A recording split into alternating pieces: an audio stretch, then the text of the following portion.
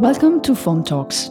This is the third episode of the brand new season of Foam Talks, Talent Edition. Created in collaboration with Parifoto, this series presents 8 talented image makers from both the Fair Curiosa sector and Foam Talent 2021. Each of the episodes welcomes 2 photographers, one of each organization's talent program. Brought together by a common theme and approach, the photographers will speak about their projects, motivations, as well as the challenges they encounter. I am Elisa Medde, Editor-in-Chief of Foam Magazine. It is a big pleasure to announce the guests of this episode, Ether Agipong and John Yui. The conversation will be moderated by Hinde Haast.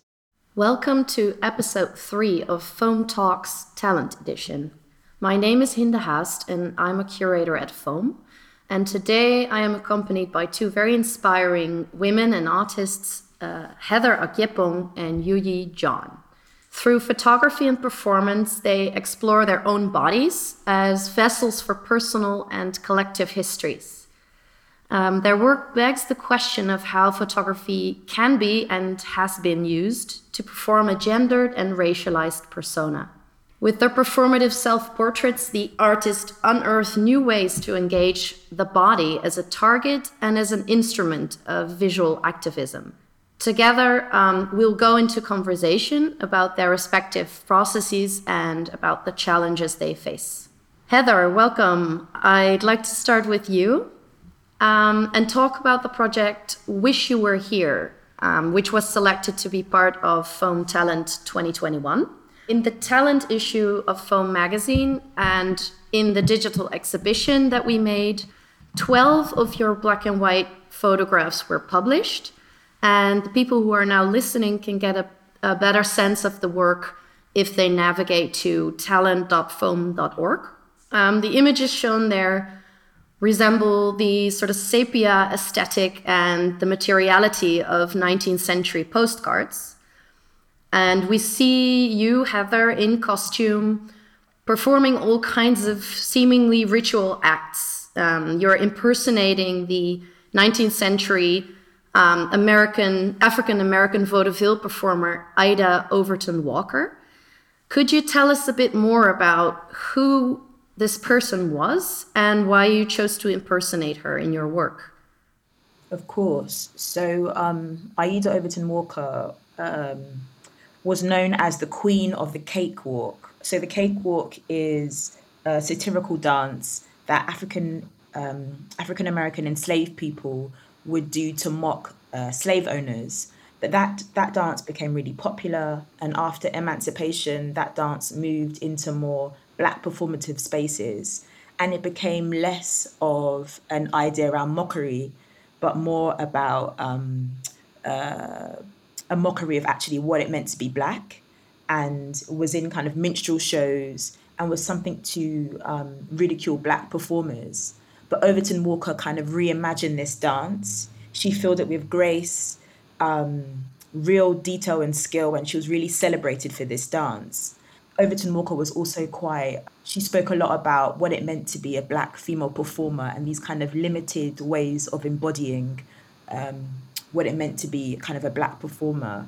And she spoke in kind of publications, she became a choreographer. So she was really like a force to be reckoned with in the early 20th century. And James Hyman, who commissioned this work, the work is also at Parifoto, Wish You Were Here. The work is trying to reimagine these postcards of this idea of lack of agency, powerlessness, and trying to look through the lens of Overton Walker as an idea around, she's trying to kind of conjure up power, agency, authenticness. So I'm kind of using Overton Walker as a template to explore and empower myself to be more authentic, have a feeling of more entitlement. And also, like, I guess I'm trying to feel the kind of limited embodiments of what it means for me right now, being a Black creative, and this idea of my work always being looked through a racialized lens. Overton Walker really fought against that.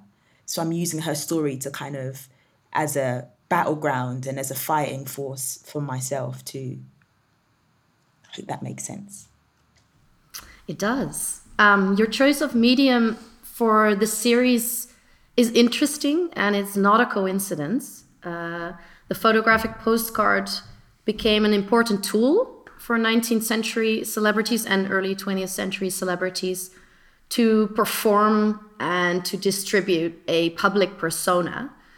And Overton Walker was one of the first women who grasped and sort of fully exploited the potential, as you say, to craft her own image. But the sort of flip side of the postcard craze is that it's also known to have affected a certain exoticization of women, particularly, and of women of color as well. So, as a woman of color yourself, how does your work speak to this sort of darker side or this flip side of Overton Walker's history and her choice of to express herself? That's a really great question. I think I'm quite obsessed with the idea of agency and power. I think because my work is always around mental health, because I've seen how photography can affect your mental health and esteem, and the way things are framed, how things are cropped out, who takes the picture can affect the identity of a community or a culture.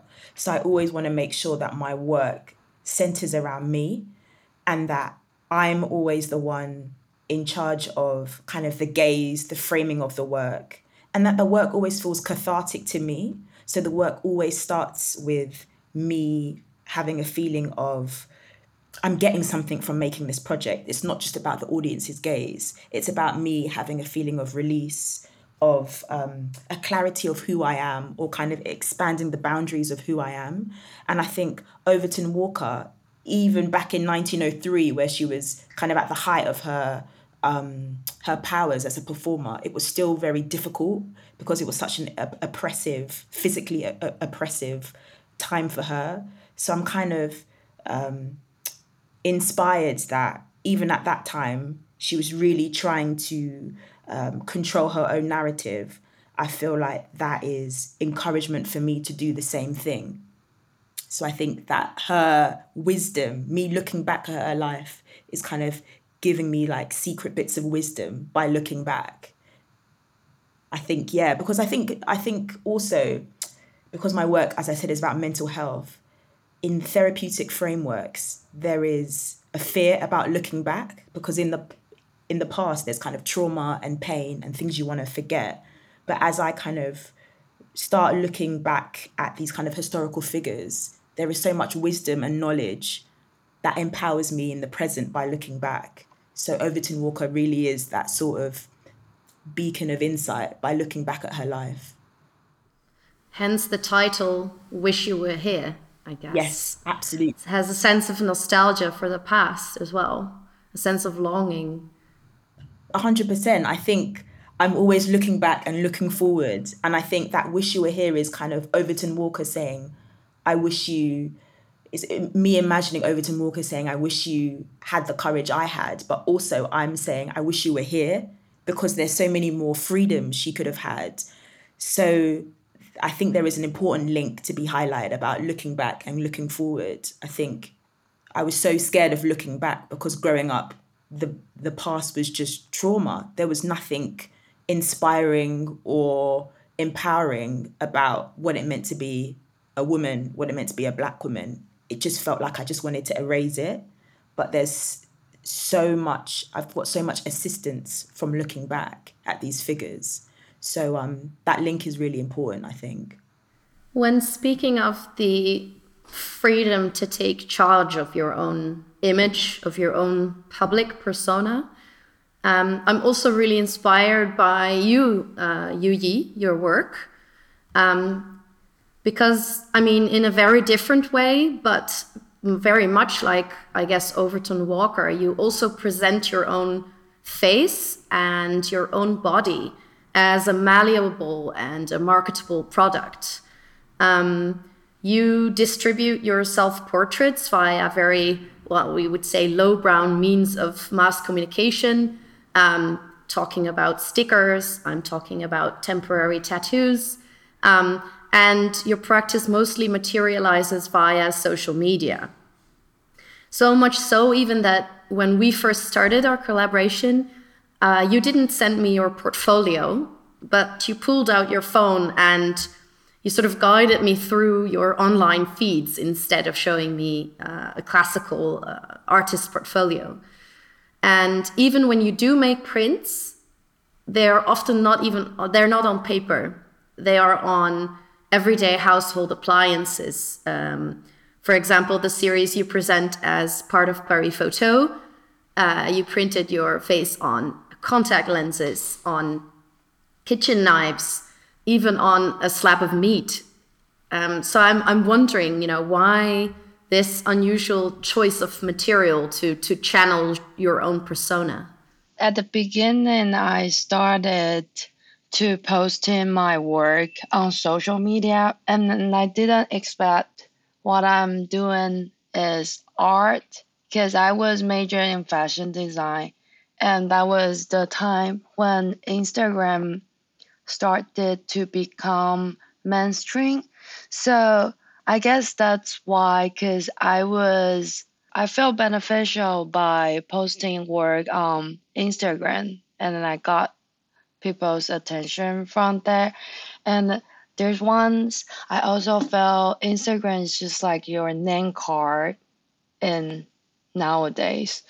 And the the reason why I chose those medium for my photography to print on the daily objects for these photos I present in the Paris photo, that was a series of photography was trying to talk about consumer culture.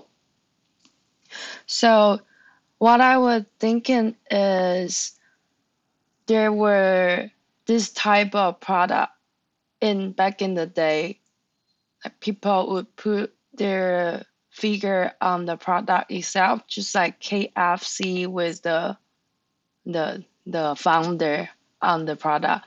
And now you can see a lot of people on social media, they're promoting the product, just posting photo besides their face. How we advertising products, consuming culture, it's changing by the days. So I was thinking to make mutual understanding and connecting with people easily from just finding the approachable daily objects and then put my face on the object instead of the product besides the people who's promoting the product. So that is where my idea came from. And also I was doing a lot of logos and product or image that is really commercial on my face. So instead of putting those things on my face, I was thinking that would be a fun way to put my face on the object. The choice of objects seems at one time random, but also not, because printing your face on a kitchen knife might also seem slightly violent. So to me, the work also somehow triggers associations with a feminist critique, stemming from the 1960s, where women were trying to free themselves from a life behind the kitchen counter, attempted sometimes quite violently to avert the male gaze. So would you associate your own work with this kind of classical feminist critique? Or is the knife not linked to that whatsoever, and the sort of day-to-day kitchen appliances that you use? I think initially I wasn't linked that together. A lot of interviews would ask me about the connection between my work and feminist movement or feminism issue. I definitely think that is in my subconscious. Probably I couldn't even realize and I could not able to talk about that because my background, feminism, things like there's a stereotype or something is labeled back in my country. So that was also why I was You're from Taiwan, right? yes, I'm from Taiwan. What I felt is that must be also subconsciously I didn't even realize it's connected. I remember that I had a piece of work. I put the Twitter's icons and Twitter's information on the girl, and she had this tongue out with the follow temporary tattoo on her tongue. And I had the exhibition, and some people just came to me, asked me, "Is that means this girl would do anything for the follow-in?" And also, people saw my work showing in Paris photo this time. It's a naked self-portrait of myself on a pork skin, and people would ask me, "Does that mean you're trying to be ironic to how female being objectified in the society?" And I think it's all interesting for me because I'm sending this message that I wasn't think about it when I came up with this concept or when I shooting the photo during the process. But is your choice of objects intuitive? Oh, yeah. I think it's intuitive. And also, I think that's my personality. I always try to act polite as my society, as my background educated me. But I have this rebellious inside of me. Like I can show to people when I in front of them. So it's like a anger I'm trying to express, but I didn't able to. So it just unconsciously, genuinely showing out through my work. I find it interesting that you say that there is anger in the work, because yes, there's a lot of sort of violent references, but there's also a lot of humor in it. It's actually quite funny to look at and very sort of low threshold, as you say, using social media and sort of unusual ways to present your work. So how do you sort of consciously make use of that axis between humor and anger or humor and violence? I was trying to mention that because I think humor is my policy in life. I think that is the most important thing because I also really care about mental health issue because I'm now getting better, but I was suffering from bipolar disorder. But even I'm in the most depressed moment of my life, I'm still trying to be ironic in humor. And I think humor I got satisfaction by being funny with my friends. That's a healing process of myself. And I think that's definitely the most important thing in my life. Thank you for sharing that with us. Heather, I'm actually really rather curious to hear your thoughts when you first saw Yu's work and how you related to it from the perspective of your own practice, or maybe not at all. I mean, firstly, everything you've just said, Yu, I'm like nodding continuously, like, yes, I know. I just resonate with that sort of what you said about the unconscious, and that people will say, is it that? And you're like, I don't even know. But it feels really exciting that your unconscious is speaking. Like when you look back at your work, for me, when I look back on my work, I'm like, who is that? Even though it's me, even though it's us, we're like, where did that come from? And there's such a something about, I guess, historically in terms of feminism, there's something about the unconscious never being able to speak or policing yourself, right? Or repressing yourself. So it feels quite a radical thing, your work just being so kind of unapologetic.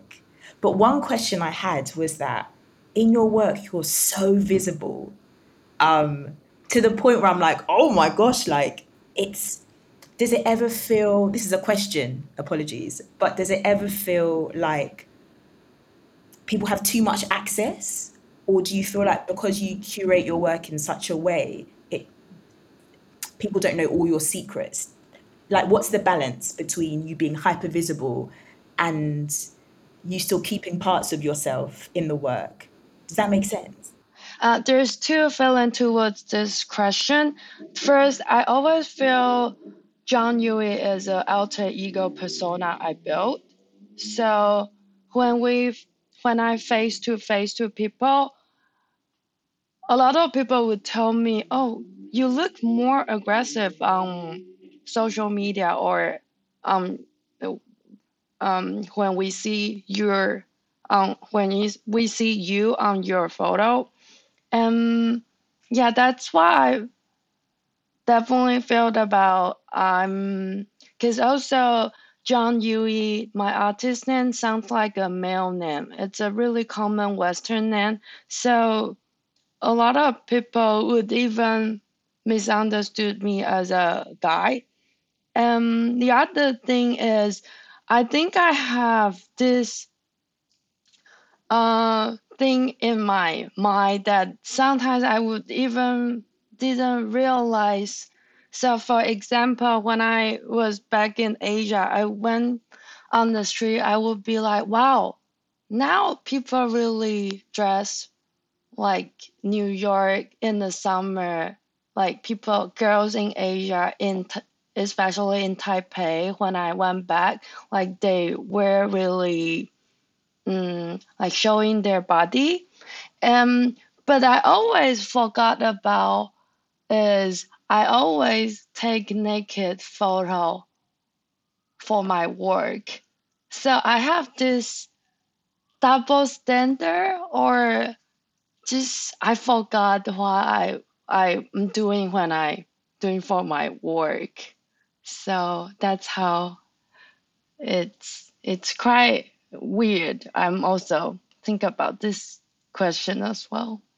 The last thing, I just love the messiness of it, the kind of complicatedness. I just think it's gorgeous. Heather, this is actually, I could ask you the same question because both of you really use the element of performance in photography, but also use your own bodies to impersonate a certain, alter ego, maybe. So, a question, I guess, maybe to you, Heather, but also Yui, I'm interested to hear about this.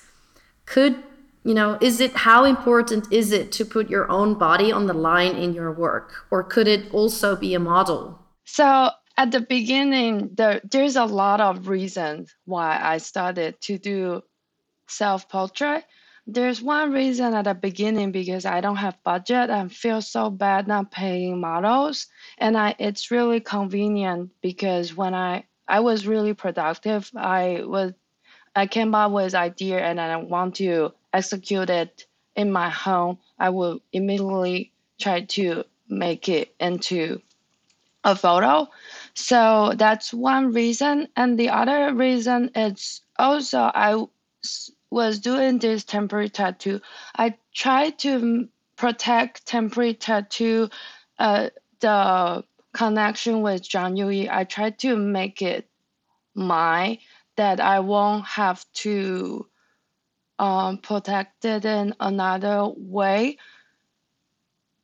So people would immediately, when they see temporary tattoo in this style, in this medium, in these concepts, they will immediately connect to who I am and my face. And I think that was the decision I So I think I have to shoot more of my selfie with a temporary tattoo. And I also think I did protect now, like this temporary tattoo thing and Zhang Yui.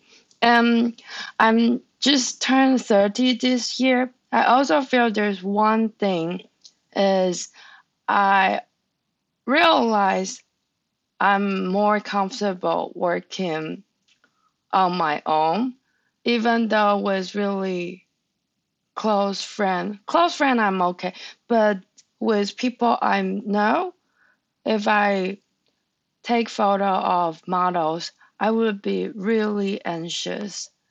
That is something I just have to face, that easily get anxious working with other people. Yep. But it really depends on concept, because I still shoot models and I'm trying to shoot more models, and depends on the concept it's suitable or not. And I also want, I don't know, these 2 years I want to be more behind the camera.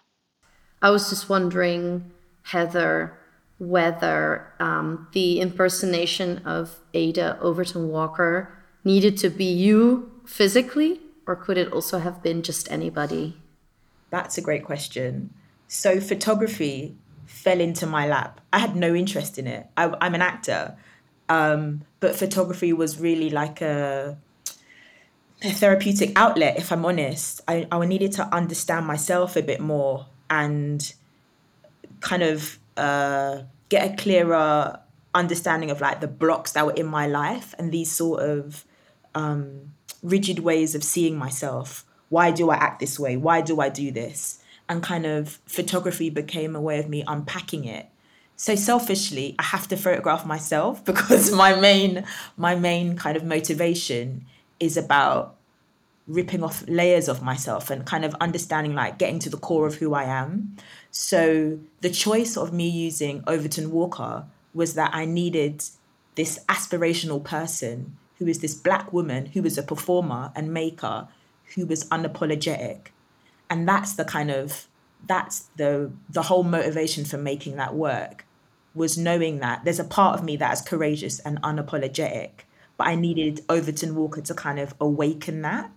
So it had to be me, unfortunately. But I hope that me being quite specific in it being me is kind of relatable and seems genuine to the audience. So I don't think going forward I'll probably ever use models. Maybe I say this now, but right now there's still a few layers I gotta see of myself until that change happens. Well, both of your works are really very personal. But Yui, I'm quite interested to hear more about. You were talking about where you're from, Taiwan, but now you live in New York City a lot of the time. And you told me once before that your work is received very differently in different countries. You mentioned the start of your time in New York was really rather difficult, not just because of the language and the culture barrier, but also because you felt there was a sense of unease about your work that sort of went below the surface. I'm interested to hear a bit more about how this experience of migration affected your work, and how it was received differently in Taiwan from the US or Europe. So I recently just got back to New York from Taiwan after almost 1.5 years. I was staying in Taiwan during the COVID. So I can feel once again I need to switch between these cultural differences and adapt the cultural shocking again. I remember the first week I got back, I forgot how to use the non-binary pronoun, because in Taiwan it's all sounds the same. There's no difference between she and he. So there's a lot of things that I have to pick up quickly, switching in both places. And I find it interesting is I think people probably that's just for like personal feeling. I think people would think I'm more bold or aggressive in Taiwan, but in New York, I feel sometimes I'm like quieter or more conservative. But that's just my personal feeling. Um, I left Taiwan because I wanted to move to somewhere that no one knows me and no one will comment on me. And then I came to New York. Um, after a few years, I still find it's not like I can do completely weird thing on the street because I still see people I know. But New York it's a place like a running water.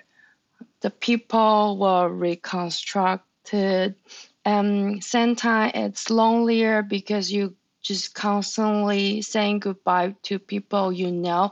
New people move in and old people move, not age old people, just people used to live here move out.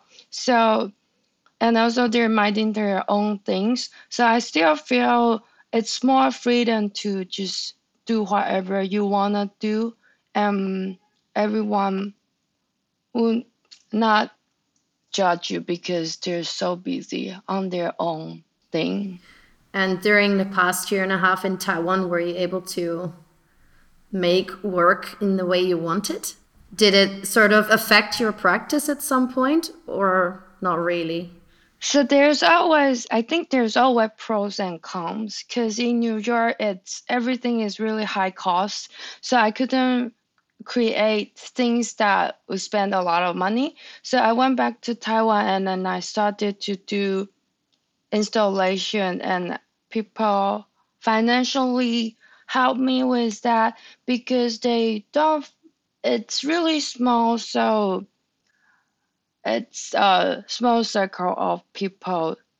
If you need sources and then you're kind of established in their eyes, it's easy. But at the same time, I think whenever I was in Taiwan, when I speak the same language with the same accent as a young woman, people would immediately switch their mind from she from New York and she's probably have some like achievement to you're just a straight local girls, and they will start to tell you what you should do in a really polite way but also feel a little bit blackmail.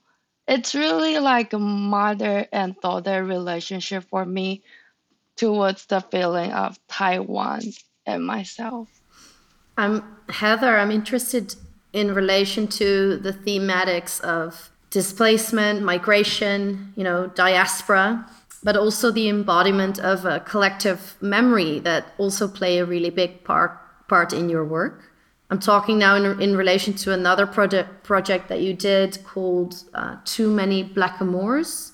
You wrote, and I quote, "The images are based on my own personal experiences as a young Black woman dealing with the macro and the micro traumas of racism encountered while traveling around European countries."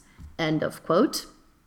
Could you elaborate a bit on, this particular project, Too Many Blackamoors, and particularly on how your personal experience of migration, of living and working in London as a woman of color sort of threads throughout this project? Yeah, I think looking back at that project, I made it in 2015. I think I wanted to talk a lot about shame and secrets.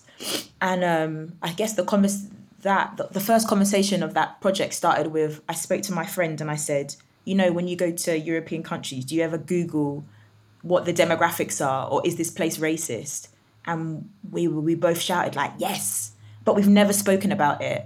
And I just started talking to loads of my other friends, also different races of friends, just non-white people. And we all kind of did the same thing. And there was something about it being a secret, feeling like shame, and it festers. So there's an embarrassment about it. And when I was traveling at that time, crazy stuff happened. And because I wasn't sharing it with anyone, it felt even worse. So I think that project, I also wanted to unearth those secrets, right? And I think those secrets happen a lot in marginalized communities out of survival.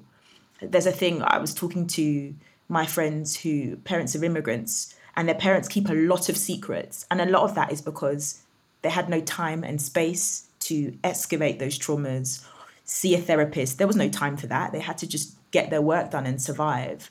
So I feel privileged now as being a second generation kid to be able to talk about these secrets, and then not always just and it feeling like a process in healing, not just talking about trauma for trauma's sake, but how can we process this thing? How can we move on? And I think it's about truth telling. So Too Many Blackamoors was really about talking about the fragility and the kind of the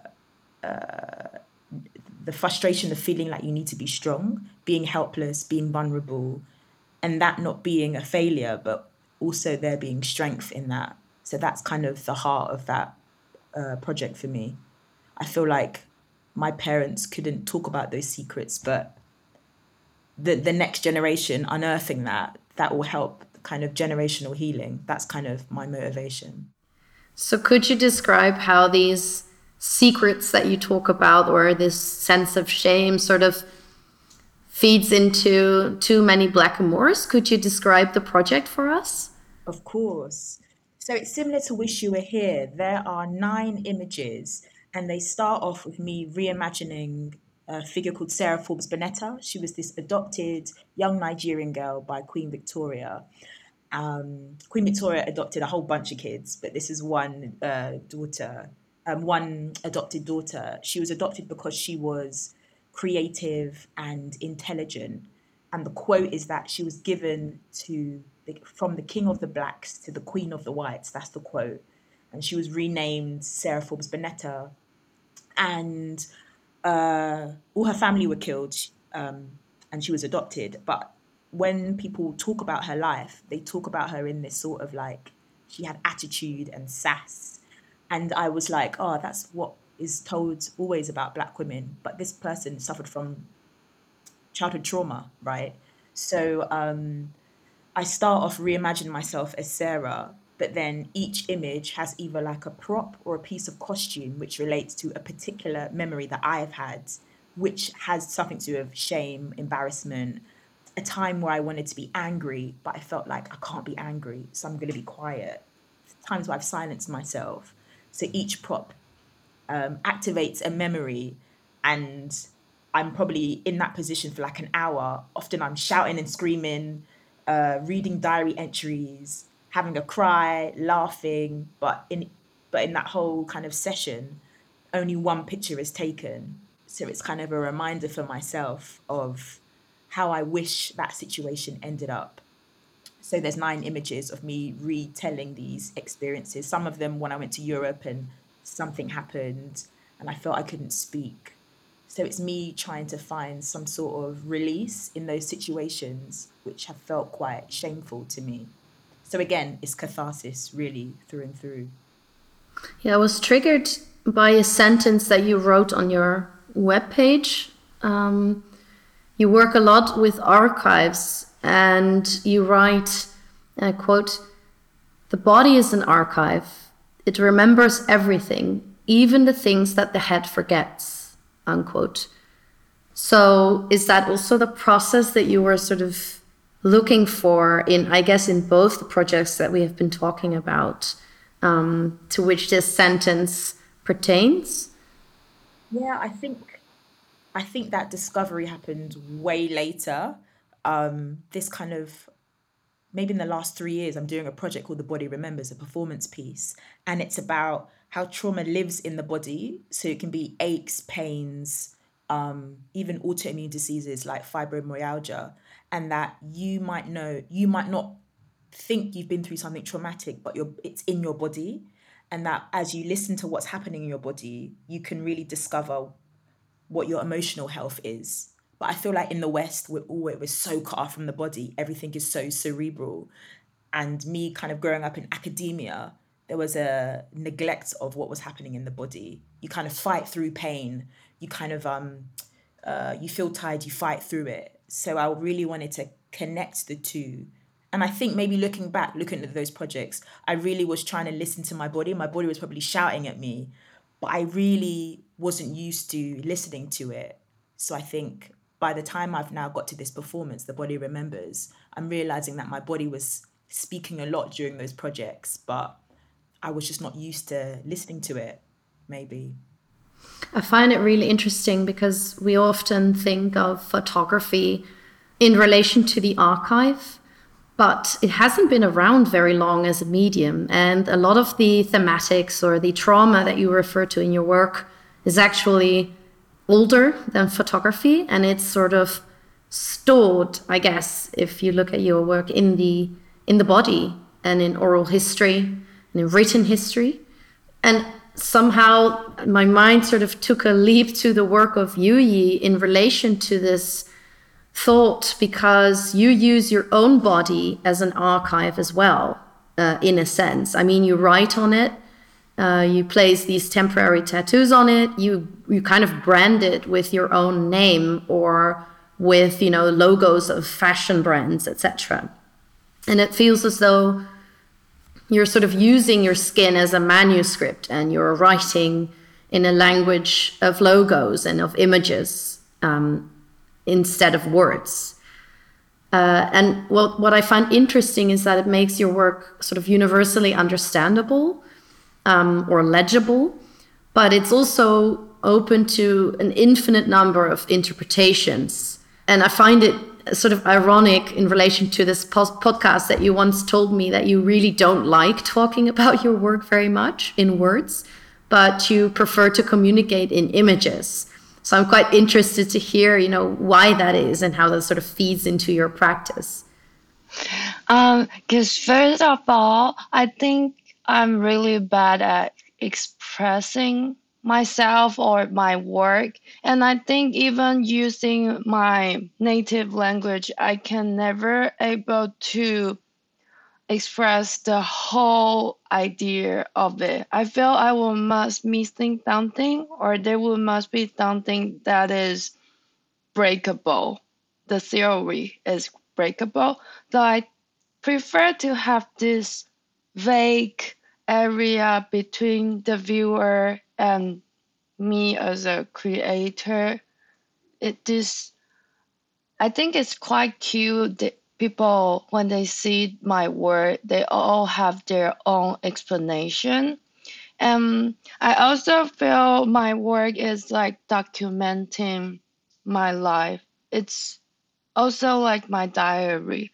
So you could say what I'm doing is what I'm feeling right now, and what stage of my life I'm at right now.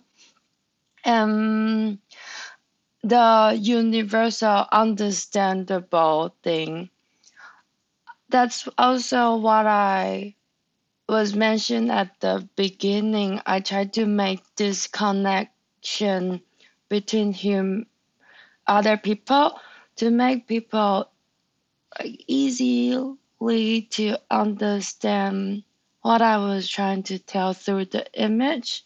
I always think it's just like two dogs in the park, and when they walk in, there's a lot of people, but they will immediately notice there's another dog, and they will have eye contact, and they will say hi. That's how I feel when I'm trying to create work, human body, because we all have our body and skin and face. It's like an intuitive way of communicating. Yes, it is. So my last question for Heather, I guess, about the same kind of thing, what power, why do you use imagery rather than words? How can photography sort of go beyond the archival we've been talking about and also be a vessel for activism and an alternative to existing narratives?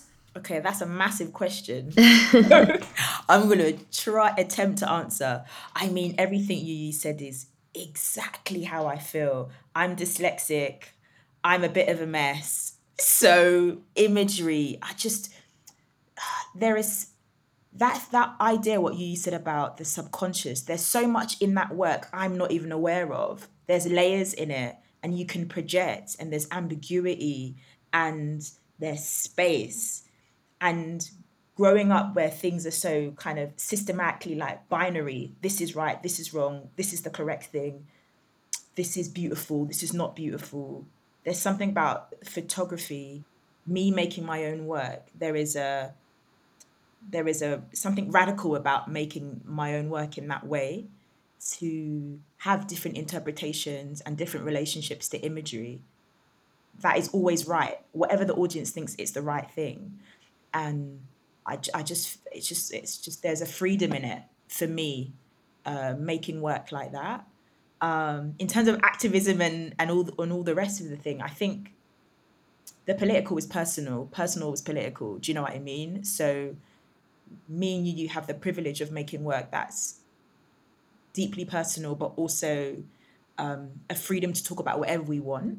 And I just think there's something radical in making that work, and it's kind of limitless. And I think that's the activism in it. I wouldn't call myself an activism, but that's kind of the work that's happening in us creating that work. So that's my vague response to that answer. On that note, I would like to wrap up and thank you both very much for joining and for sharing your insights. And thanks again for listening, and enjoy your day. Thanks, Heather. Thanks, Yuyi. Thank you very much. Thank you. Thank you for listening. Do not miss the works of the artist and visit the Foam Talent digital exhibition at talent.foam.org and the Curiosa sector at Parifoto. This episode of Foam Talks was brought to you as a part of the Foam Talent program. The Foam Talent program and the annual talent issue of Foam magazine are supported by the Deutsche Börse Photography Foundation and the Van den Einde Foundation. Please keep an eye on our social media for the next episode. Viva!